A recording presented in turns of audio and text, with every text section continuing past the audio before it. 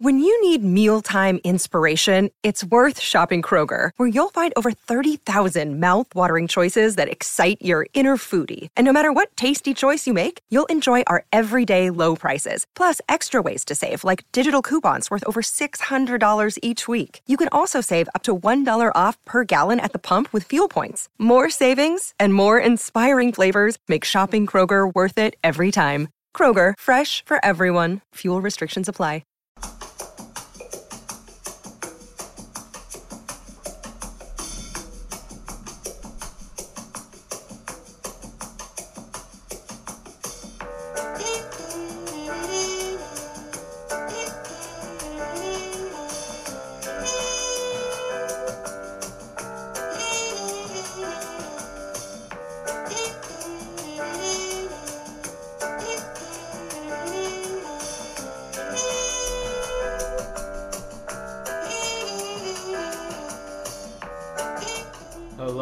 Hello, everybody.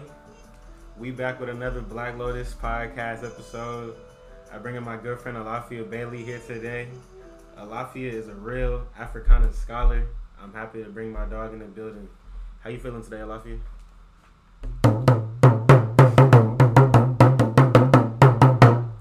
Hey man, we feeling good over here, man. Talking through the talker drum to my brother. Yes, sir. Hey, Alafia, you doing that made me think of something. But when did you start playing the drums, bro? When I start? Yeah. Alright, so like, I'm trying to think. So the journey really started when I was a kid, for real. My father named me after his drum teacher. Right. So that's when like the rhythms really start flowing. You feel me? So his name was Alafia as well. So my name was Alafia. So he decided to name me after him. And I really started getting into it. Like when I was young, like, I was around it, but like my father didn't really like force me into it because he wanted me like to naturally go into it for real. Yeah. So but literally like 2 years ago was when I really started taking it seriously up here in DC, because DC has a really big djembe, West African dance like drum culture. So that's when I really like got into it. I had hit one of my friends up. She talking about this brother named Dr. U, and in Southern Maryland. And I got connected, so I got in drum class. So ever since then, it's been a journey. You feel me? Man, that's dope, bro. It's only been 2 years. Yeah, it's only been 2 years. So you wasn't playing the drums freshman year? No, I was not. I feel like time at Howard has just kind of all been condensed together, because I feel like I've been seeing you play the drums for super long, bro. Bro. Freshman year, I was not as like hip to it. You know what I'm saying? But now I'm like really invested into it. You know what I mean? So yeah, bro. What do you, when you play the drums, what type of feeling do you get when you do it? Man, bro. Oh, it is raining like crazy outside, bro. That's actually crazy. Bro. Oh my god, I gotta take a picture of that, because that's wild. Bro, oh my god. Like it's like a huge storm. Crazy. What's he saying though? That's a spirit though, bro. When it's raining, it's a good sign. Man. So when I play, okay, when I first played and I really hopped on with other people, because I was playing, other people was playing around me in a circle. Like, I just felt this vibrational energy of like, you know, like everybody say healing, like which it is healing, but it's just like this. It's like a sound vibranium from Wakanda. You know what I mean? You know what I'm saying? Because like vibranium is like a physical thing, but vibranium connects to all things for us to really heal. Yeah. And like a drum could be quote unquote vibranium, you know, just for us to connect with. So it's like this like sound vibranium where you just like where you can flow, dance, heal, be free. You know what I'm saying? Like, I don't know, like it's just like this beautiful sound, bro. That it's just beautiful. Like, it's freeing. Like, it's healing. Like, I don't know, bro. Like, especially when everybody's on beat, because that's the thing. Like the drums, specifically the djembe, yeah, and like the dundun, the whole dundun family. Like, we're all speaking different languages, bro. You know what I mean? Like, we all communicating certain things that make sense. You know what I mean? So if I'm talking making sense and you talking back making sense, we gonna sound good. Right. You know what I'm saying? Like, we actually communicating, making communication. You know what I mean? Like, we actually like bringing good energy out in the room. So that's the thing. Like, it's all different languages, bro. That make sense together. So like, whenever you hear a talking drum or a djembe out, you know what I'm saying, it's just really good energy. You know what I'm saying? Even the djembe, it means to gather the people for peace. You know what I mean? It's like bringing people together for peace. So even that, like the energy of the name is what comes out of the drum. You feel me? The energy of the name. So yeah, bro. Man, that's deep, bro. You was telling me about the talking drum. You was saying you was mouthing words while you was playing the drum. Yeah. And just talking about when did you learn how to play the talking drum? Or is it's kind of the same thing as it's what's different. The difference? So it's funny, bro. I got this.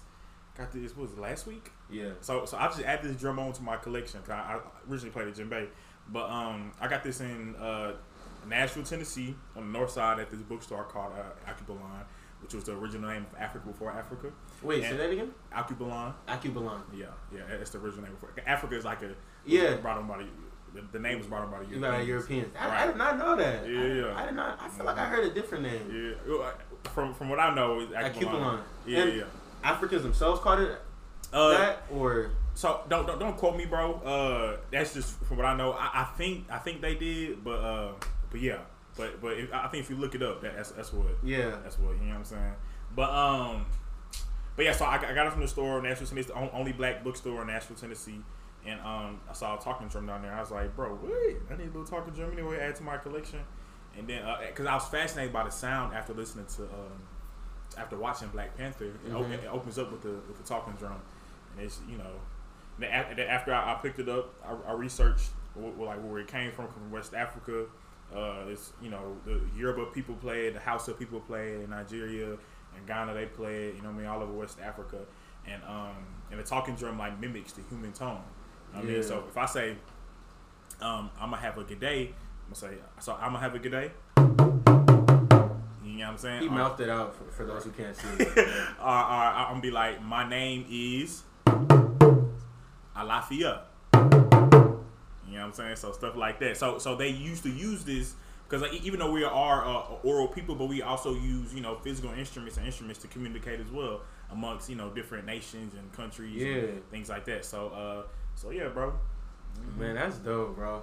How did you develop the confidence to start playing the drums on campus, like on the yard, just out loud? Because I can't imagine. I don't feel like that came easy. But I don't know. Like, let me know. Yeah, bro. Because it's funny about my brother. His name is Frederick Douglass. My brother, older brother. You said his name is Frederick Douglass? Yeah, Frederick Douglass. That's hard. That's hard. So because he played the djembe too. Yeah. And he was like, Alafia, bro, you need to pull up on the yard one day and just play the drum to bring some good energy on the yard. And I was like, bro, that's so real. Because HBCUs is like, it's a place for education, but it's also a place for us to dive into our artistic selves, and it's supposed to be the place for. It's supposed to be a home for African drums. You know what I mean? It's supposed to be a place for us to express ourselves in African music and things like that. You know what I'm saying? Like, only spaces in America as where college educated black people are as a whole. You know what I mean? In multitude. You know what I'm saying? if you're gonna do it, right, you're gonna do it at HBCU. You feel me, bro? So it's like I see me pull it up, and people be like, "Hey, I feel like I'm in a whole different country. I'm on a continent." You know what I'm saying? Just walking around, go to class. You know what I mean? I'm like, yeah, and that's the feeling I want you to feel when you walk to class and when you see me when I'm playing. Is to feel like you like at an HBCU for real. Yeah. Not just us walking around and just like talking. It's like, nah, but you're supposed to feel like you connected back to the source, which is the continent for real. So yeah, bro, you're gonna have to pass it down to somebody else after you're gone, man. Yeah, bro. It's somebody coming in, bro. Somebody coming in. He's actually from Houston, Texas. His name is Ola. He coming to Africana Studies major, bro. He better than me. Like, to be honest, like he's way better than me. And he's been playing since he was a baby. I was playing 2 years ago. So he up there. So he come in to start off and show it off. For real. Hey man, that's super tough, bro. I've always thought it's been super cool how you just be playing the drums around campus, bro. Yeah. But I've never actually known when that started or when you started doing it. I thought you had been doing it your whole life, type, bro. I didn't know that you had just started 2 years ago. You play any instruments? No, I don't, bro. Okay. I don't. Okay. I was never really taught how to play anything. What about artistically? Like, you do anything like poetically or like draw? I used to draw a lot when I was a kid, but my mind kind of got warped by video games. Okay. Man, I feel you, bro. I feel you. When I was a kid, I used to love. I mean, I still love Star Wars, so I used to always like drawing little planets and the spaceships and stuff like that. Yeah. And I used to love playing with Legos when I was a kid. I used to love playing with Legos. I used to have a whole box, like whole tub, pretty much bathtub of Legos. Nah, I feel you, bro. Cause the reason why I asked, bro, like really to see, you know, what things you're into, but to also like bring up the thought of like what has Howard brought like out of you. You know what I'm saying? Artistic, because Howard brought the djembe out of me. You know what I'm saying? And just like the community and the people. So I personally feel like everybody leaves from Howard like leaves with like a passion for some type of art. You know what I'm saying? Or leaves with a passion, or even like doing that specific art and acting it out. You know what I'm saying? So yeah. I would say that although there isn't a direct art that I can say Howard gave me, I can say that Howard just gave me a certain level of pride within my blackness to just be able to just walk in any space and be confident in what I'm saying, and even continue with my podcast and everything. I feel like right here, this is my form of art. Just being able to conversate with intelligent people, just about intelligent things, bro. I think that's what my form of art. And Howard, bro, I am forever indebted to this school, bro. This school really, being in this environment is something that I still can't believe is about to end, bro. Because I move out soon, bro. And I was running by the track today, and I was looking at Howard. I'm like, damn, it's over. I'm really not gonna be here anymore, bro. Like, it's crazy. It's sad, bro, because. But that goes to show the importance of black spaces. You know what I mean? And even how you felt connected to it. Because I know me personally, bro, like, even though I got one more year left, I was supposed to graduate, but, you know, God got a divine path for me. Yeah. But just being in the black space, bro, was so beautiful. You know what I mean? Just like, you feel safe in your culture. You feel safe, like, educationally. You know what I'm saying? Like, with your pride and your blackness. So, like, to step out of that and go to somewhere new, it's like, dang, you know what I mean? So, but, you know, everybody's journey, you know, is different. But I think it just really goes to show the love that, you know, HBCUs really, like, building us for a love for black spaces. You feel me? Bro, a love for it, bro. And I talked about this in my podcast with Dean, but I feel like a lot of black students don't know what they're missing out on until they actually come here. Because I could have very easily went to a PWI and I wouldn't have. I think HBCU culture isn't pushed as much in the West Coast because there aren't any HBCUs out there. That's so interesting to me. Yeah, bro. But I think that I applied to Howard just based off what I knew about the school, just historically. So coming here, I could have went to like a state school in California or like at UC, but I wouldn't have never known what I missed out on, and I'm just so glad that I came here, bro, because I will always push this experience to anybody, regardless of the quality or the perceived quality of the institutions based on the outside. But I think I've met some of the smartest people in the country at this school, bro. In the world. And in the world, right? Bro. It is just like, bro, like literally in Drew Hall, you know what I'm saying? Or even just on campus, like meeting sisters and brothers, bro. Like the top, like everybody, like literally, not everybody, of course, everybody got different like educational paths, but like a majority of students that I have met was like valedictorian at high school. And I'm just like, bro, what? Yeah. You know what I'm saying? Because even though I went to all black high school back in Houston, Texas, like the valedictorian, my senior year was an Asian, you know, an Asian woman, and I'm just like, bro, wait. So my high school too. You know what I'm saying? So to come here and see all these like smart black people, I'm like, bro, what?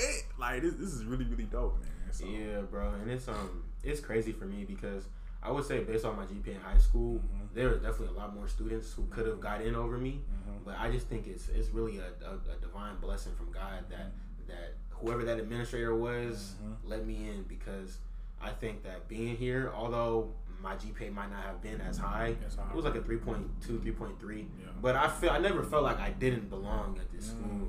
You know, and being at Howard has motivated me so much to want to just become smarter. Because, man, I mean, we was in Dr. Myers, Dr. Carr, Dr. Beatty's classes. Like, they was really spitting that. Bro. And this what, like, bro, brothers need back home. And that's why the Dr. Carrs, Dr. Myers, Dr. Beatty's are here in this space to, like, let us know, like, hey, bro, go back. so your people can move forward. You know what I'm saying? So bro, I completely understand like why it's, like this space is like so important, and even how it can be missed for real, bro. You know what I'm saying? But the thing is, it's so ingrained in us, bro. We don't leave the HBCU space. We don't. You know what I'm saying? Ever. So I understand. We never leave it, bro. And I think that that's why HBCU homecomings are so big. That's why they're such a big deal, because you're actually coming home. It's not like at PWIs. I've said this a lot, but you just going. It's just a football game. The football game is not even really the biggest thing on Saturday. It's really the tailgate, bro. The tailgate, you know what I'm saying? It's the gathering. It's the gathering, bro. It's the gathering, bro. It's been a great experience at Howard, and I want to ask you, how was your time? How you feel like your experience as an Africana Studies major at Howard impacted your experience here? Man, so I changed my major like 5 times. I think you said that a few years ago when you was up in here. Yeah, bro, I changed major a couple of times, bro. And what like brought me to studying Afro-American Studies under the Africana Studies Department at Howard was taking Dr. Carr class. You know what I'm saying? And like that. Which class was it? Into the African-American Studies. Okay.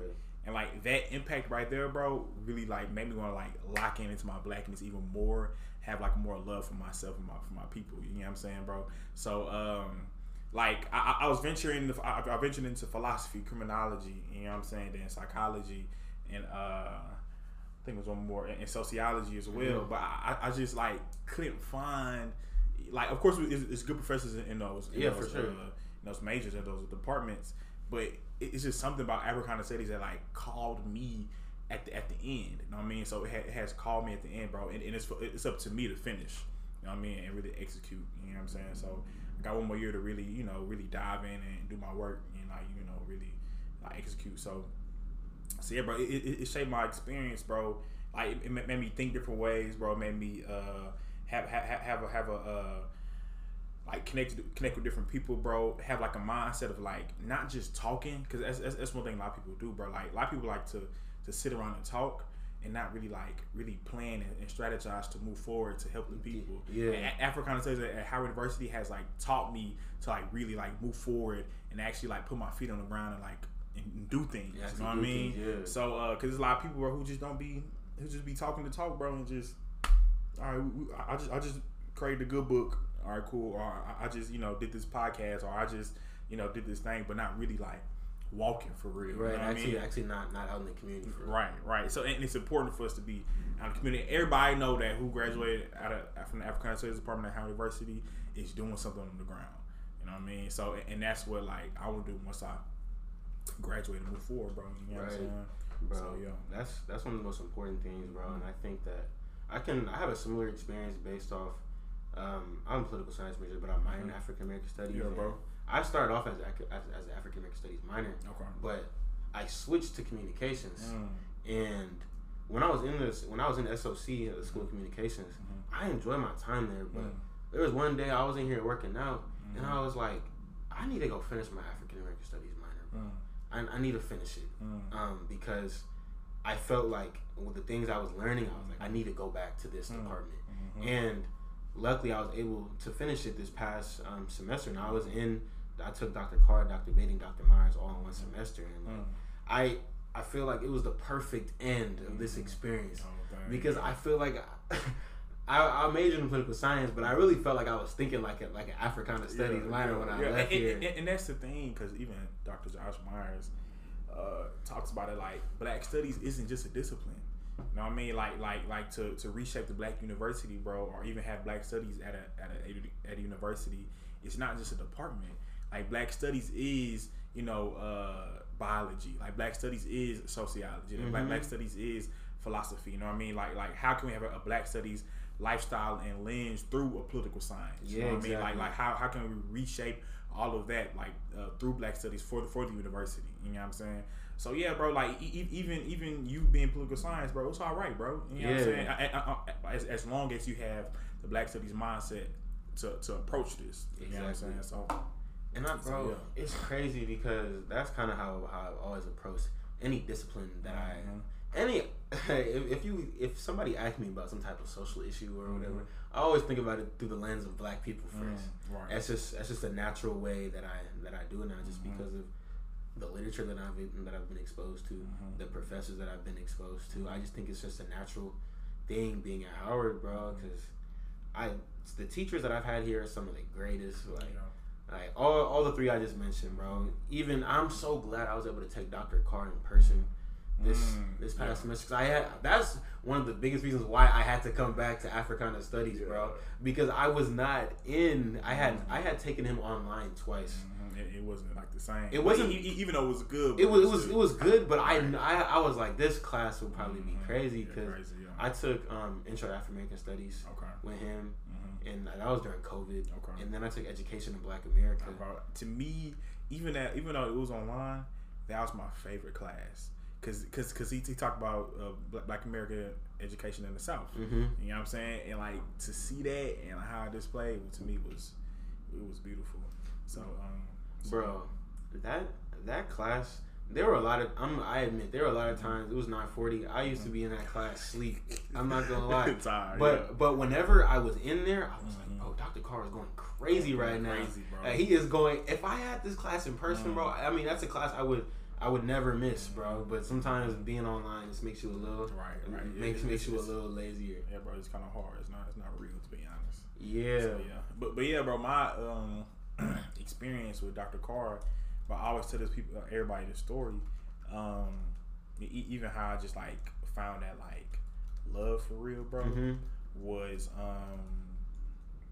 freshman year. This was my second class at Howard University. This was I think Tuesday, Thursday class with Dr. Carr. 8 a.m. and this was in the Mackey building, right when you drive up the hill on campus on the right, in the auditorium. So it's my first African American class ever in life, right? So I walk in. It's like 200 people in the class. I walk in a little early. It's me, my bro, Dean Ray, and Iman, my best friends, right? So we all sit in the front together, and we all like, where Dr. Carr at? I was like, bro, I think class started at 8:10 and it's like 8:20. We was like, where this brother? Like, who is Dr. Carr? Because everybody kept telling me, it was like, hey, take Dr. Carr. I was like, bro, who is this brother? So I turn around and I see this tall, about 6'3" old looking brother. He look young as well, but he had a dashiki on. Walked in, ain't say a word. He ain't say a word, and then he get to the front. And he had a speaker, and the first song he played, and mind you, everybody in the room black, probably some white kids, I don't know, but everybody in the room black, right? And black professor, the first time really just being in the type of space like this for real. He walk in with a speaker. He plays John Coltrane, Equinox, and I was like, bro, who is this? First of all, who is this brother that just walked in? Who is this brother playing on the speaker? And what song is this? So my bro had called up the Siri and got to the song. The song was Equinox, and just the vibe from my first time at Howard University. Like, this is my introduction to Howard University. It's like this brother walking in late, playing John Coltrane Equinox, pulls out a chalkboard like when the 1920s, writes down the word commit. And writes down and draws the eye of Horus, and also I think the Ankh as well. And he was like, all right, this is where we're gonna start. Now let's move forward.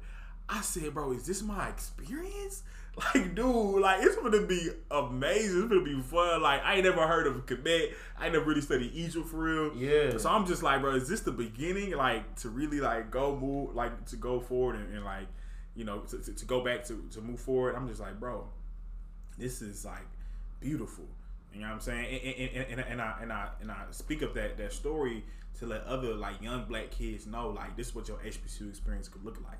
You know what I'm saying? If you go to HBCU, you know what I mean? Like, it's beautiful. It's pure, like, in terms of like the education, you know what I mean? And being around black people, you know what I'm saying? And being around educated black people and having beautiful intellectual conversations, and it's just a different experience than you get at PWI. Real talk. And bro, I think that a lot of people might not even understand the significance of the story that you just told if you're not actually here. Right. You really have to come in these spaces to really understand what's going on, which is why I encourage just come here, bro. Just come to the HBCU. Period. Right.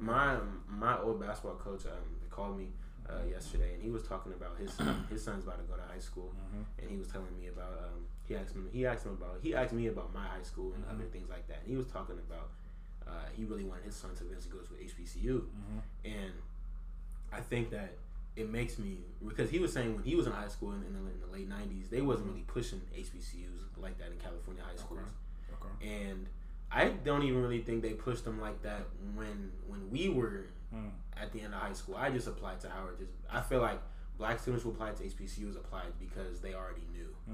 It wasn't that something that was pushed.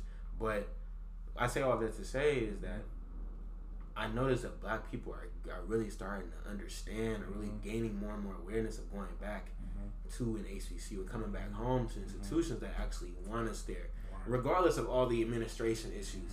I think the admin stuff is definitely important, but I think it's bigger than that. It's really about the people that you meet when you're at these schools.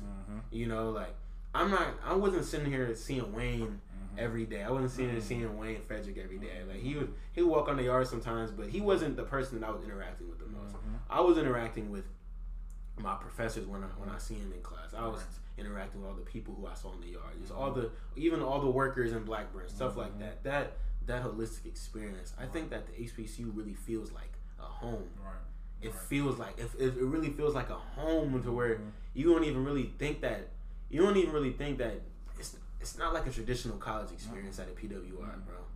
It's completely different, bro. Right. And even the idea about the financial aid, or just my experience with admin and things like that. Somebody always told me, like, it's like, of course that stuff needs to get worked on, and it is. Yeah, for sure. You know what I'm saying? Like that low key could compare you, if you look at it in a different from a different lens. Like that could prepare you for like the real world. So if somebody mess up your money, like you know how to get back and be like, hey bro, lock in. Like let me tell you how to do this right. I mean, or somebody mess up some papers, like you know how to emotionally move forward, and like because you've been through this. You know what I'm saying? So it's like you know how to like contact the right people and like have the patience and things like that. So HBCUs got in that way, but yeah, bro, HBCUs are a really beautiful place. And then with the context of, like you said, 1990s and the 90s, how they were HBCUs really weren't like publicized like that in California specifically. I really wasn't that big. Even right now, the reason why it really got big, I'm pretty sure you already know, is because of after George Floyd got killed. You know what I'm saying? People was like got on the train with HBCUs. You know what I'm saying? But it's sad it took a black man to get killed. You know what I'm saying? For us to really get like recognized. You know what I'm saying? But it always takes that, bro. Right. I think that I want your opinion on this, bro, because just a lot of the books I've been reading, even Malcolm X talked about this in his autobiography. He was talking about how Jewish people, when they were scapegoated in Europe in the 1600s, they came together, and even things like the Holocaust made them come together even more. And it's unfortunate that it took them this big tragedy for them to stop assimilating into the wider society. Do you think that it's going to take black people a big catastrophic event for us to kind of come back together and work as a community? Or do you think that's something, or do you think we think that we don't need the tragedy to happen? So, because so my question to that is, what does it look like for us to come together as a community? You know what I'm saying? And like, what is our end goal when we come together as a community? You know what I'm saying? Because I feel like once we really come to grounds with that, bro, I think we'll have an understanding of like what will happen, or like what might happen, for us to really come together. Because right now, I'm not saying because even that's the reason why I'm at Howard University right now studying Africana studies, because I'm trying to figure out what is liberation. You know what I mean, for black people. Like I'm still studying like what does that look like for us. So even to that question, like I'm still trying to like figure out the path. You know what I'm saying, for liberation and for us coming together. So yeah, bro. Like it's a hard question, right? It's a hard thing to kind of figure, because what is it? We don't know what it looks like. So And liberation might be in like small pockets. You know what I'm saying? Like it's a safe space for us to exist as black human beings. You know what I'm saying, bro? Like how can we create those spaces? You know what I'm saying? Like basically, you know, what can we do at the end of the day? Really create those spaces. Yeah. So to me, right now, in terms of liberation, that's what it's like, kind of leaning towards to. How can we invest in our community to create those spaces to heal? You know what I'm saying? To move forward. So like liberation, it really first happens inside of us, and then we can bring other people. But yeah, you know, just the working on the ground for real. You know what I'm saying? It's small parts of liberation. Some people might think liberation is like burning down America. You know what I'm saying? Is it liberation or is it not? You know what I mean? Like starting over. You know what I'm saying? So I'm just trying to like figure out like what makes sense for real for us to be for liberation. Because Science Sanchez, she said a quote: "How does it free us?" You know what I'm saying? So anything that we do, how does it free us? You know what I'm saying? Like me doing this and that, or like me reading this book, me going to this place, me going to the school. Like, how does this free us? Me doing this activity, or me bringing these people together. Me having this conversation right now. How does it free us? Are we just talking just to talk? Are we going to talk and then like move forward? You know what I mean? For us to be free. You know what I'm saying? So right now, liberation for me like looks like small steps on like our intentionality towards certain things in life. On like, how does this free us and my people? You know what I'm saying? So right now, it's liberation like for me, for real though. Right. That's very real, bro. And you saying that quote reminds me of how you've heard of Dr. Ron Walters. I worked in the Walters Center this past year, and she said Dr. L.C. Scott was saying that he would always ask that same question whenever you did anything for black people or just talking about black issues in general. How does this free us? And I think that's really the question that we need to have as black people, because I think that I kind of alluded to this earlier in our conversation before the podcast, but I feel like we are so complacent as a race, and I think that a big issue that we have is that we black people in the middle class look at black people in the lower socioeconomic class as different than them. So we be thinking everything is good, and when we look at the hood, it's just like, oh, that's the hood. Like it don't really matter. And I think that's one of the first things that we need to start changing our mindset about, is that just we tend to dehumanize people, black people in the hood too much. And I think that we can't do that. I mean, if we want actual liberation as a people, bro, if we actually want to move forward, bro. So and that's why I said it really starts on ourselves, you know, psychologically. Malcolm X, you know what I'm saying? Psychological warfare. Like, how can we figure ourselves through our minds? So, and once we understand and because like, so the more we understand our black selves, you know what I'm saying, the more we like humanize, we could humanize people. You know what I'm saying? Because like, even take the context of us being at Howard University, right, in Washington D.C. Like, why is it Howard University in Anacostia? You know what I'm saying? Like, why aren't we like in Anacostia every weekend feeding the people and doing the things that we need supposed to be doing? Well, we should be, right on the Southeast DC. You know what I'm saying? It's because of this like elitism. You know what I'm saying? That students might hold or really might not be aware of. You know what I'm saying? They might get decolonized when they come to Howard University and then want to go to Southeast. You know what I'm saying? But why isn't Howard as a whole really moving out in their motto, truth and service, to help out the people that they see on Georgia Avenue? Right. You know what I'm saying? It's because of this false sense of classism or this false sense of liberation. Oh, I gotta go work at Google to get that bag. You know what I'm saying? I'm good. I'm all right. I gotta get this internship, get that bag, and like be better than my colleague. It's like, nah, bro, we're not trying to be better than each other. No, we're not trying to compete and have this title. It's like, nah, bro, how can we make sure our people are liberated in our small little steps? Exactly. You know what I'm saying? But Howard, in the energy of it, bro, you know what I mean?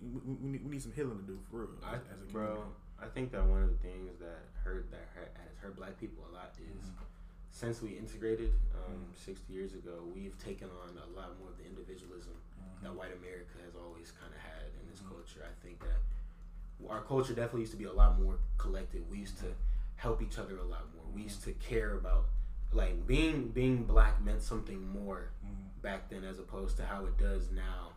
When you're talking to the average person, you know, I notice a lot of black people don't feel a sense of indebtedness to their race or helping their people get to the next step compared to how it was in the past. A lot of that is because, you know, back during segregation we actually used to live together. We actually, you know, the doctors and the lawyers was living with all the people who didn't have as good of the jobs and everything. So I definitely think leadership has taken a toll, and that kind of makes me it builds on the point of have you heard of this book before, The Choice by Samuel Yeti? It was written in 1972, and Samuel Yeti actually taught at Howard for a while. I brought one of my professors, Dr. Richard Wright, here last week. He was an SOC. He taught here for 50 years. Yeah, I know about him. Yeah. So he was talking about Samuel Yeti and just how he was and everything. But the outline of this book talks about America's choice with black people. And basically he outlines that America had 3 choices. It was pacification, liberation, or liquidation. Liquidation means kill them all. Liberation, you know, we're still trying to understand what that means, but I think in that context, liberation is pretty much reparations for everything that they were doing. And then pacification, which is the choice that America chose. Just make black people think that the things that we're doing is good enough, but not actually free them. And I think that's where we are right now, trying to get out of that pacified mindset, because we're in it deep, bro. We're in it deep, thinking that worshiping these white corporations and thinking that getting a job with them is doing something for black people. Getting a black politician in office and thinking that's doing something for black people. It don't matter don't matter what politician is in office, as long if he not doing nothing for you, if he's still listening to white people and white donors and taking money from all them, like it's the same thing as a white politician, bro. Right, with just darker skin. Right. So yeah, bro, you know what I mean? Like you got that whole thing, that whole assimilation, individual, you know, politics of I'm trying to one up you, you know what I'm saying? And that's not African at all, bro. It's not. That's not unity. That's not, you know, love at all, bro. So yeah, that whole thing, man, it really hurts us as a community. It really hurts us. You know what I mean? Because it's like this false narrative of black excellence. I saw some on Instagram I was scrolling through. I think somebody said I think LeBron James just got an ESPY award for something. Yeah. And his family was up there, and like, I think somebody, the next slide was like their cars and stuff like that. And somebody was like, "This is black excellence." It's like, bro, nah, bro. Like him being famous by himself and his kids, like, cause when we say black, bro, we're not talking about one person. We talking about ancestors. We talking about a community. We talking about the kids. Talking about like the whole community in general, like unity, literally. So just one person being successful isn't black excellence. It's not. You know what I'm saying? Like that doesn't. That's not the core of it. Right. That does not progress us at all. So yeah, bro. I completely understand what you mean, bro. Yeah, I think a big issue is that we'll look at black billionaires as just people who make a lot of money and think, oh, those are the leaders. Those are the people who are going to save us. When I mean, when you really go into the billionaires, like, a lot of the money that they have is not because of black people. Right. You know, it's literally exploitation. It's exploitation. Like literally, bro. It's exploitation. And if they start doing stuff for black people, they're not gonna be a billionaire no more. Right. You know, right. And that's the thing. Somebody, because I was talking about reparations, and somebody brought it up to me. That was like the only way reparations is gonna happen for black people. If black people go to war. You know what I'm saying? That's like the only way change has happened in history is like people have went to war to get like actual revolution, change, right? Because the thing is, like, for reparations to happen, when I talk about reparations, I'm talking about from like a monetary need, like especially with money, but also there's reparations for like, you know, free schools, therapies, you know what I mean, like clinics, healthcare, there's reparations as well. But I'm talking about from like the monetary, the capital side. Like, for white people to give us to pay us back for everything, it's trillions and trillions of dollars, right? Like for them to pay us back for everything, bro. Like they will no longer be white. Yeah, exactly. You know what I mean? Because like the only way to be white, bro, is if black people are black in the sense of like oppression. You know what I mean? So if I give you the power, I'm no longer white, so this system of America cannot really exist. You know what I'm saying? So like, yes, we need reparations and it's needed, but it's gonna take some. You know what I mean? It might take some bloodshed to really get reparations how we really want it. You know what I'm saying? Like, but of course even the therapy. You know what I mean? Like even the free schooling, free education, and free healthcare. Like that's a sense of giving up your whiteness. You know what I'm saying? Like if I give you healing, like, bro, you gonna want to come back and like be like, hey, bro, like, what's up? You know what I'm saying? You're not gonna feel inferior anymore. Right. Which is like, what they want you to feel like. Right. Because like you gonna feel empowered. You know what I mean? To rule and run the world for real. And they not gonna like that. You know what I'm saying? But yeah, bro. So yeah, to me that's a deep, like, interesting conversation. Yeah. So yeah. It's like what you're saying is a good point, because I've thought about this. Them giving reparations is basically flipping the social order. Like you like, this country is not going to work like that if they actually give black people everything that they owe us. Literally. It's like, bro, I mean, for people who might not be as aware of it, we build everything, bro. Everything, bro. I mean, all these cities, bro, black people was building them, bro. Right. We was, you see all these nice structures, Washington Monument, White House, Capitol building. I hate the misconception that people think black people was just in the field. Like, nah, bro. We had the skills too. We was in the East Coast. We was in Washington D.C. Yeah, you know what I'm saying? Like, literally, bro. Like, it was crazy when I found out about this brother. Have you heard of Anthony Browder? That name sounds really familiar. So he does he got a book, I think, called Egypt on the Potomac. Okay. And he does like Africana studies and like archaeology type thing, but like connected back to like comedic science. And he has like researched, and he does tours currently right now, which probably I might go on one probably this month. Anthony Browder. He does tours. He's actually a Howard alum too. He does tours in DC to show the Egyptian comedic like buildings and like structures that's in DC. You know what I'm saying? For people to know, like, hey, this is like African knowledge hidden in plain sight. Like, it's things that we see every day. It's hidden in plain sight. Like the George Washington Monument is a monument to King Assar. You know what I'm saying? And he's from Kemet, and it's an ankh.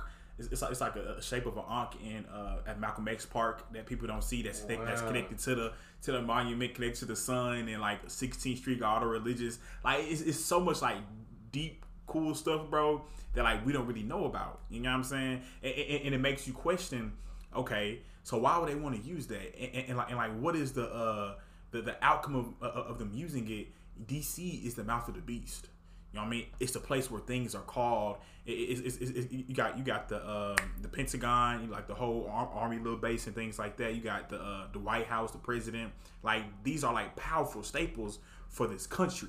Yeah. You know what I'm saying? And they use comedic knowledge in the wrong way. You know what I'm saying? For their power. You know what I'm saying? So they done stole it all. So if you look up his book, brother Anthony Browder, really cool dude, man, really really cool. And he called Egypt on the Potomac. You can find that Sankofa books and Is that Sankofa? It's that Sankofa, yeah. I'm not. And he's also on YouTube as well, bro. He explains it all. But if anybody could take his tour, man, bro, it's in Washington D.C., man. He be like, and plus he take trips to Egypt as well. People like to see like the connections. You know what I'm saying? Bro, that's crazy, bro. But like the George Washington monument that we see in Washington D.C., like, those monuments are literally all over Egypt, like the same structure. You know what I'm saying? Like the reflection over the pool. Yeah. Like the whole little Potomac, bro. The same thing that's in Egypt, literally. Bro, that's wild, bro. Crazy, bro. So black people built that too. Built that too, because you know you got Benjamin Banneker, who's the one who mapped out the whole city. So he got that comedic knowledge. You know what I'm saying? Yeah. Like, so he really knows what's up for real. It's crazy thinking of somebody who as smart as Benjamin Banneker was. And I was watching this one video about Thomas Jefferson talking about Benjamin Banneker, and he was like, he's one of the only smart Negroes. Like, he's one of the only ones. And I've never. It's just crazy to me how the smart white people of that time really wanted to. They wanted to make slavery seem like it was a logical institution enough to the point to where you like, you think that he was just like an exceptional black. Like it's like, bro, if imagine if you actually freed all these enslaved people who's building your stuff, right? Like who's doing everything that you're too lazy to do. And then that even goes back to the black excellence concept of like, okay, because like even the black excellence concept connects back to what you were saying. Like, I only see you as human if one person is free. You know what I'm saying? Like, I only see that one free person is as human because he is on my side making me money. But if I free everybody else, they can't be human at all. You know what I'm saying? Like, I can't be white no more. So that even like connects to the black excellence of what you saying, like how they didn't really, like how they logically went through all that and was like think it was okay because they ain't see as a human, like, which is like, and then justify it through Christianity, you know what I mean? And that's a whole different thing that we talked about in Dr. Beatty class. You know what I'm saying, bro? And I was just like, bro, like this is hypocrisy and sick. Like literally, how are you enslaving somebody? Like see somebody as less than cattle, you know what I mean? But justify it through Christianity, exactly. You know what I'm saying? Justify it through religion, justify it through science, all that stuff. It's honestly it's just very sick how they was able to do that and make it seem like it made sense for them, bro. But eventually, I mean, those scholars started to see that there was contradictions in what they were saying. It's this don't make sense. Well, we got to get rid of this institution. And something else that you said, I was talking about the reparations. When you take that away, it takes away their whiteness. At the end of the day, whiteness was just created for superiority. It was just created by those by the wealthy white people who needed to make the masses buy into their system. So if you have the poor white man comfortable in your system because he's white, then he not gonna want to do nothing else. And then all you gotta do is worry about the black people who's already your enslaved population. Right. So yeah, it's all race is a social thing, social construct, bro. It's a social construct made for social control. And it's still like that today. To this day, bro. It's sick, bro. It's terrible, bro. So it makes us think like us as young black brothers. You know what I'm saying? Like what can we really do to like it's a question like do we end racism? Like is it gonna end? You know what I'm saying? It's something we could probably think about. You know what I'm saying? But how can we like combat those little systems, you know what I mean, through our knowledge, you know what I'm saying, through our ancestors, through the creator, you know what I'm saying, for us to move forward, you know, like what can we do?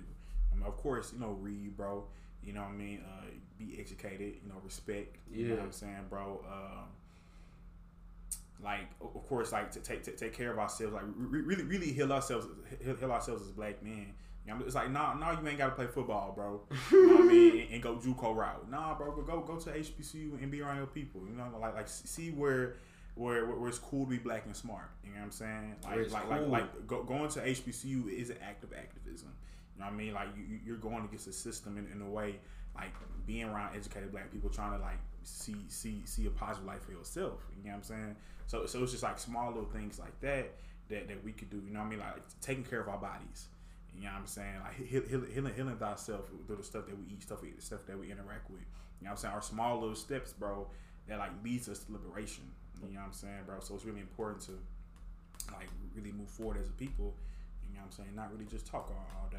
So, bro. So, yeah. What you're saying is so true when you talk about healing yourself, because it's reading is important, but it's more than that. You really gotta take the steps in healing your body, bro. Healing the vessel. And you an expert on that right now. Hey man, that's what I'm trying to do, bro. Like, hey, I'm telling you, freshman year Josiah, bro, about 400 pounds now. Let me stop. I'm about like 120 right now. hey, bro, it's actually it's crazy, but for real though, like. Me going through that transformation, it made me. I wouldn't have all these books if it wasn't for that, bro. Like really, when you heal your body, bro, the mind, like in order to heal your body, you gotta make a change in your mind, bro. When I was improving my body, improving myself, like putting all the hours in my room working out, that made me want to improve my mind too. And it's really it's steps, bro. Because once I know this for me, when I'm eating healthy, when I'm eating good, I'm so much more productive, bro. I don't be as tired. I be more motivated.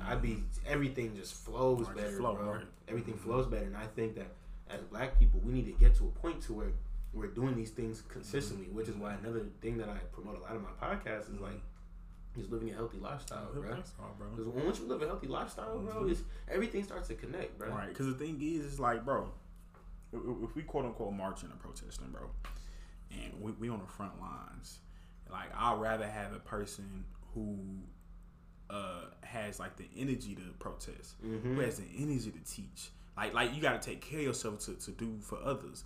You know what I'm saying? Like, cause it's the thing. Like I don't want a dead body on the line. Right. Of course we need everybody, bro. But we got to take care of ourselves for us to move forward. Cause that dead body is like, yeah, you got a voice, but not as much as a person who's out here prioritizing, you know, their health. You know what I'm saying? So it's really important, bro, to really do that. You like fast, bro. You know what I mean? Like stay spiritually connected. You know what I'm saying, bro, to the source, bro. Like it's just so much you could do, bro. Like literally, bro, eat right. You know what I mean? The fruits and vegetables is for us. You know what I'm saying, bro? Meditation, bro. Talking things out to people. You know what I'm saying, bro? Therapy, things like that also helps, bro. You know, reading, like it's so many avenues, bro, that like we can use, bro, to really heal as people. It's crazy that you're saying that because I feel like a lot of those things, like society literally pushes Americans, but specifically Black people away from, you know, when it comes to eating healthy, reading, talking about your issues, all these things that we need to do. Like the society kind of pushes us away from that, bro. Right. Like, I mean, when I worked at my old grocery store, I used to see Black people ordering bullshit all the time, bro. Like you just buying hella candy, hella sugar, hella processed stuff, and a lot of that stuff is just from miseducation, bro. Like they don't know, and a lot of time that the healthy food is expensive, bro. A lot of that food be more expensive. Yeah, bro. And then for resources for us, so we could, you know, move forward on the ground, bro, not just talk. Yeah. So there's a farm. There's a garden right behind. It's for people in DC specifically, Northwest DC. You travel as well if you can. There's a farm called Common Farm, DC, right next to the Howard Hospital. They do a pay what you can system. It's fruits and vegetables on Wednesdays, 3 to 6 o'clock, and you can either get your fruits and vegetables for free as much as you want. Your fruits and vegetables are free, or you can pay however you can. You know what I'm saying? So it's resources like that, bro. Well, that's super hard, bro. You know I did not know about that. Yeah, bro. It makes me mad that most college students don't really know about this, bro. Like I found out about it. I just walked up on it. I was like, well, what is this? What's happening? It was like a little vibe, and they got fruits and vegetables. Well, where is it? You said Northwest? You know, it's right behind Howard Hospital, like literally right behind Howard Hospital. It's called Common Good Farm, something like that. So yeah, bro. Like if you need fruits and vegetables for free, you go get that over there on Wednesdays at 3 o'clock. You know what I'm saying? That makes me mad that I'm finding about this right after I'm about to leave. So yeah, bro. It's just, you know, it's small stuff like that, bro. We could tap into for the good things on earth, man. Man, that's what we need, bro. Talking about all this stuff made me think. How do you think your upbringing in Texas has influenced how you think today, and just your thoughts about Black people and Black liberation? Do you come from a family where that's very prominent, or just a community? So I'll say my family was conscious, right? But I was also in the neighborhood in the school system that wasn't conscious. Yeah, you know what I'm saying?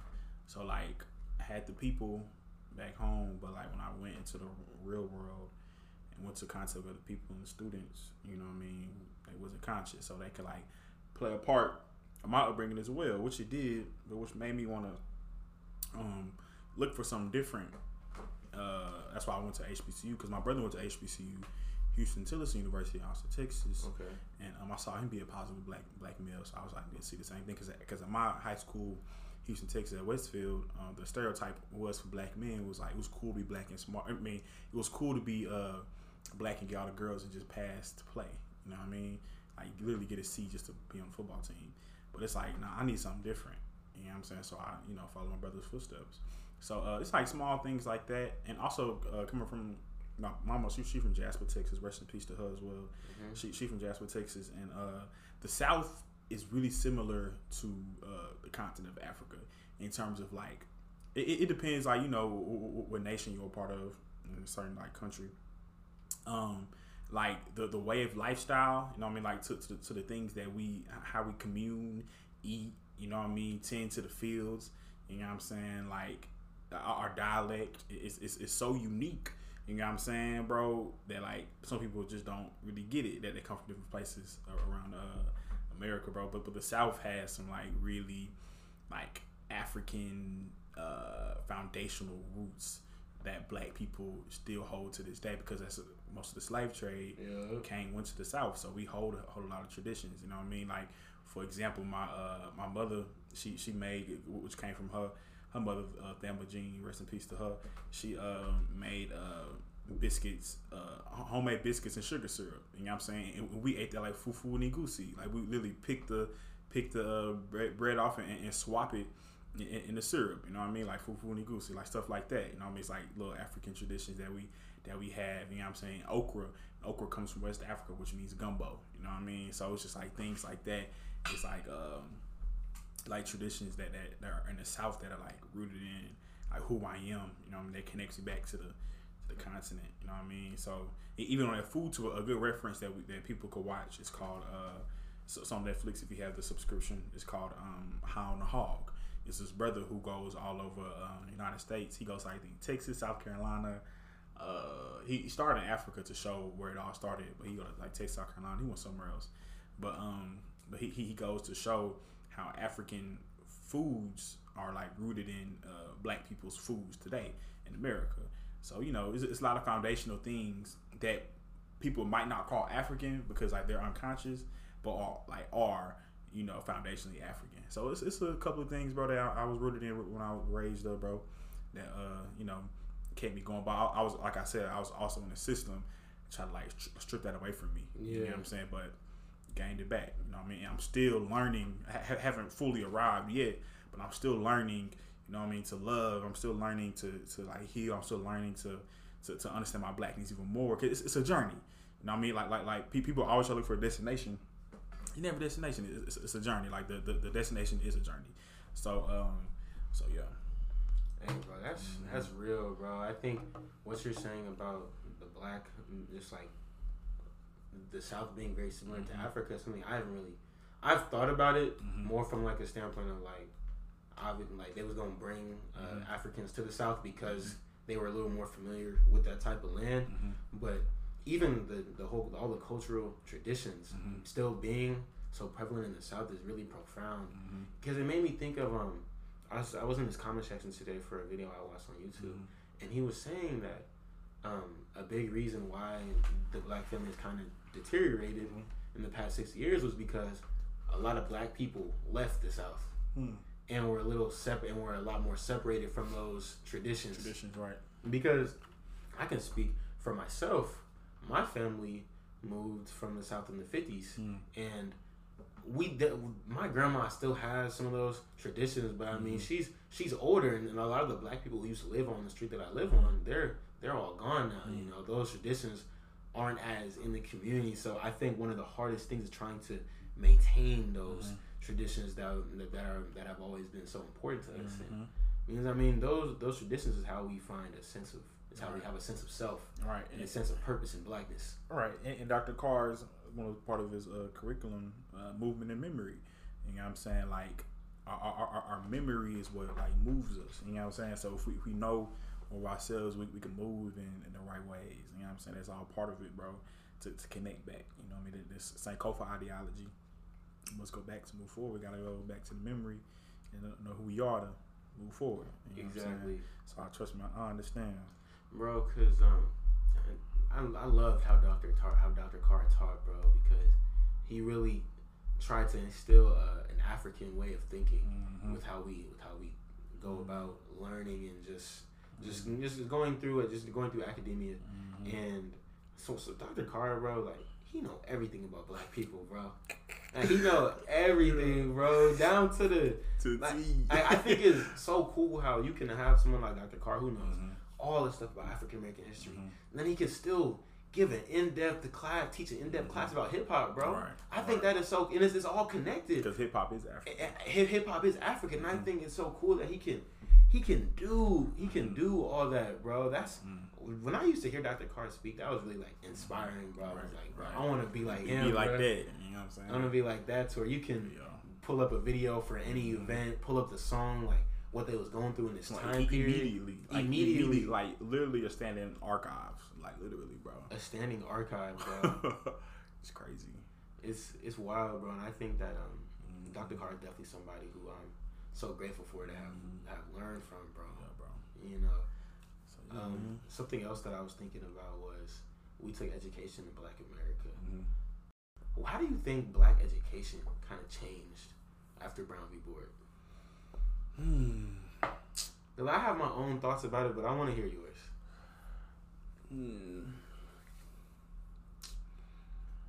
Okay, cause you know, like, okay, it's really interesting. I'm glad you brought that up, right?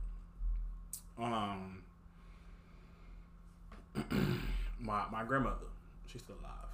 Her name was Eleanor Bailey. She was a teacher for 40 years. For 40? 40, yeah.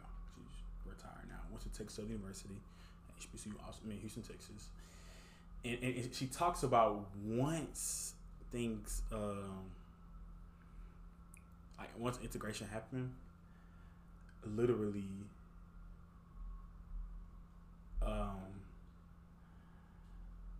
all of like the good Black teachers, like started teaching at the white schools, and like all of the like white teachers who didn't really know nothing started teaching the Black schools. Like it was some schools like that, like literally, bro. Because and it's because like I have to ask her like what some of the reason is, but from what I assume, it's like this idea of like maybe some Black teachers was probably trying to get more of a paycheck, or probably like things like better. You know what I'm saying? Which makes sense. Like it does make sense. Because you want your life to be better. Right, you want your life to be better. So like integration, it's like dang. All right, so are we together now? But they like once integration happened, I think things got worse, right? So educationally, it took a whole like downfall on Black people, because like the majority Black schools either like stopped like getting accredited, you know, by like with funding and things like that, because maybe some Black students didn't go, so I went to going to white schools. The teachers started getting like terrible, you know what I'm saying, because all the good Black teachers went to the white schools, and all the terrible white teachers went to the Black schools. So I would say, bro, like education after the Brown versus Board education, like that, like it went like it plummeted, but we also like see a rise as well in terms of like with HBCUs, and because HBCUs has always been a staple in the community, you know what I'm saying? But well, I would say it's been a downfall, a little rise here and there, depends like what's your ideology of like rise.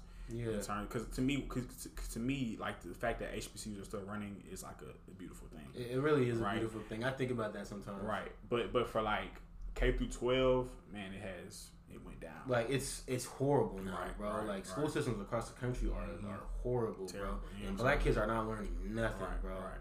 That's why you see them running around now, bro. Right. So that's why I'm saying like it went down, bro.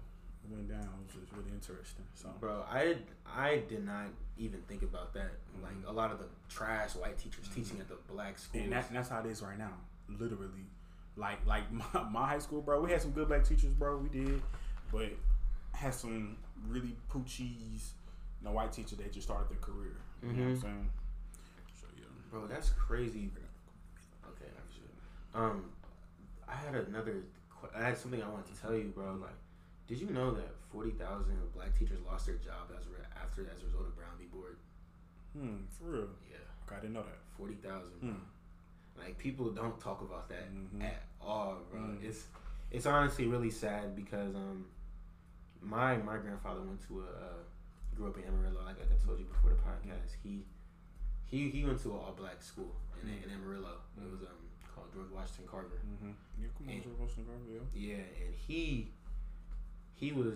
still, even though he lived in San Francisco like majority of his life, after he still went to school reunions and everything like that. It seemed like, and I wish he was alive to where I could talk about this more with him as I've come into consciousness, but the connection that he had with his school was different, bro. And compared to my grandmother moved from Texas as well, but she went to school and everything in San Francisco. Okay. She went to an integrated high school in San Francisco, and like she didn't have that same type of connection at her school. And I think that what you learn at a black school, you learn, like my grandmother was telling me how my grandfather like knew so much about black culture. Like he knew the black national anthem. He knew all these different things that he was getting taught at a black school. That you're not gonna learn the black national anthem at a school that's majority white. You know, you're not gonna learn none of that stuff, bro. And I think that it's been a big tragedy that we couldn't find a better way to make the integration work, as opposed to just sending black kids to the white schools where they weren't even really accepted anyway. You know, they weren't even looked at as humans, per this, so to say, bro. Like I think it's like this type of this subject made me gain a lot of respect for W.B. Du Bois, actually, because when Dr. Myers had to read his autobiography from over there, he was talking about how I need to read that. Yeah. It's a long one. It's a very long book. Like you read Souls of Black Folk yet? I haven't. Okay. I need to read it, bro. I really don't know why I haven't. Yeah, that's what I'm reading right now, but it makes me want to read the autobiography now. But he was saying that he didn't. A big reason why he split from the NAACP was because the NAACP was so focused on integration. They weren't really for the preservation of culture. They were just trying to get with the white people. And W.B. Du Bois was like, what's gonna happen to all the black schools? Like, what are we gonna do with all the education where you're learning a black education? Right. And I think that, you know, W.B. Du Bois, he gets praise and a lot of hate for his talented thing, but that was like in the early 1900s. That was he transformed it. Like he did a 180 in his ideology. Pan-Africanism. You know, exactly. And I think that it's just things like that make me very. I would. There needs to be a way that we can go back to. I don't want to say we should have segregated schools, but schools to where we can teach black kids the education that they need to know if they want to dominate this society. Right. But that's under attack. It's under attack, bro. It's under attack right now. It's under attack. And before you go, I want to get your insights on the affirmative action decision that just happened. Well, what do you think it means for black people? Man, bro, because like me personally, because when I saw it, right, I personally, you know, just being humble, I didn't know too much about affirmative action. Yeah, you know what I'm saying? Like I was like, bro, because I went to HBCU. You know what I'm saying? Like we vibing. You know, we be vibing, for real. You know, with the black people, bro. So I didn't really look into much to affirmative action. But once the deal went down with the Supreme Court and they denied it, I started asking people who went to PWI how they feel about it. My sister went to Pepperdine University. Sure, it's going to Cali. Yeah, it's another. Yeah. And I asked her, but did she get accepted through affirmative action? She said she didn't know, but she was actually like one of the top scholars that like got picked her senior year of high school to go to Pepperdine. So she don't think she got through affirmative action. But and I asked her, I was like, so who is affirmative action really like affect? And she was like, white women. It's like the downfall because white women are usually the ones who get in PWIs because of affirmative action because they hate women. You know what I'm saying? And I was like, bro, what? But the affirmative action thing really didn't get, I think, pushed because I think some Asians were like upset about something. They were a lot of Asians were mad that black students were getting in to schools, even though they didn't have the same test scores as their sons and daughters.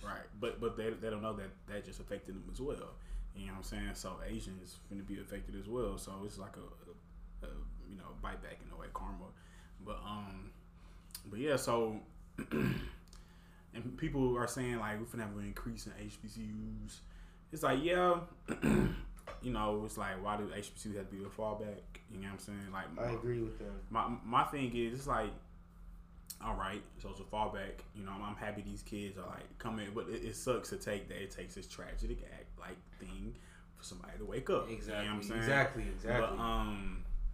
But yeah, so you know, I don't really know too much on affirmative action. Yeah. But that from the conversation I had, that's what I really know for real. So. For sure, bro. I think that the whole affirmative action thing, I think it's It's annoying that you had a lot of Asians pushing affirmative action, pushing against affirmative action. When a lot of most Asians in this country would not be here if it wasn't for the civil rights movement. Right. The Chinese Exclusionary Act was literally from the 1890s to 1965. Right. And they were a lot of them were able to come because of the struggles that black people had to go through. And I just think it's very a lot of people in America don't really know the history, so they don't know how they came to be, and it's so very it just don't make sense for them to act like black people are the one limiting them from coming to these to these schools. When you really want to get down, you can talk about a lot of these Ivy Leagues, like all the legacy initiatives that they let in. A lot of people would get into those schools just based off their dad or their grandfather went to Harvard or Yale or whatever. And I think that's one of the biggest problems. But aligning with whiteness is how you succeed in America. Right. So they want to be an ally with the whites instead of opposed to being with the blacks, because we ain't got to get into all that. We already know. Feel me, bro? So it's interesting. It's very interesting, bro. And it sucks that HBCUs have to be the fallback for black people, but I think that the more black people who come to HBCUs because of the lack of affirmative action are going to realize that they should have been here all along. So I think that's one of the biggest things. But it was great having you on, Alafia. That was love, bro. Appreciate you. Yes, love, man. Appreciate you coming on, bro. It's an honor, y'all. They don't understand. This is an honor. Bro, it's an honor, man. Everybody, man, been talking about your podcast since you started it, man. I was like, bro, I need to lock in. Hey, man, I appreciate that, bro. So yeah, I've always seen how you think, and I've never really had a chance to talk to you as much. Sit down and talk. Yeah, even like freshman year in Drew, I used to always see you, but I think we exchanged a little bit because we used to be down there. We used to be down there with like Big Nate and everything, talking to him. Hell yeah, I miss that dude, bro. So yeah, bro, appreciate it, man. This is a blessing, bro. Just make sure people listening that we just move forward and do everything. Sonia Sanchez said, "How does this free us?" You know what I'm saying? So, Ashe, oh. Yes, sir. Y'all heard him. And as we always say, as long as y'all show love, we'll stay consistent. Black Lotus out. Josiah out.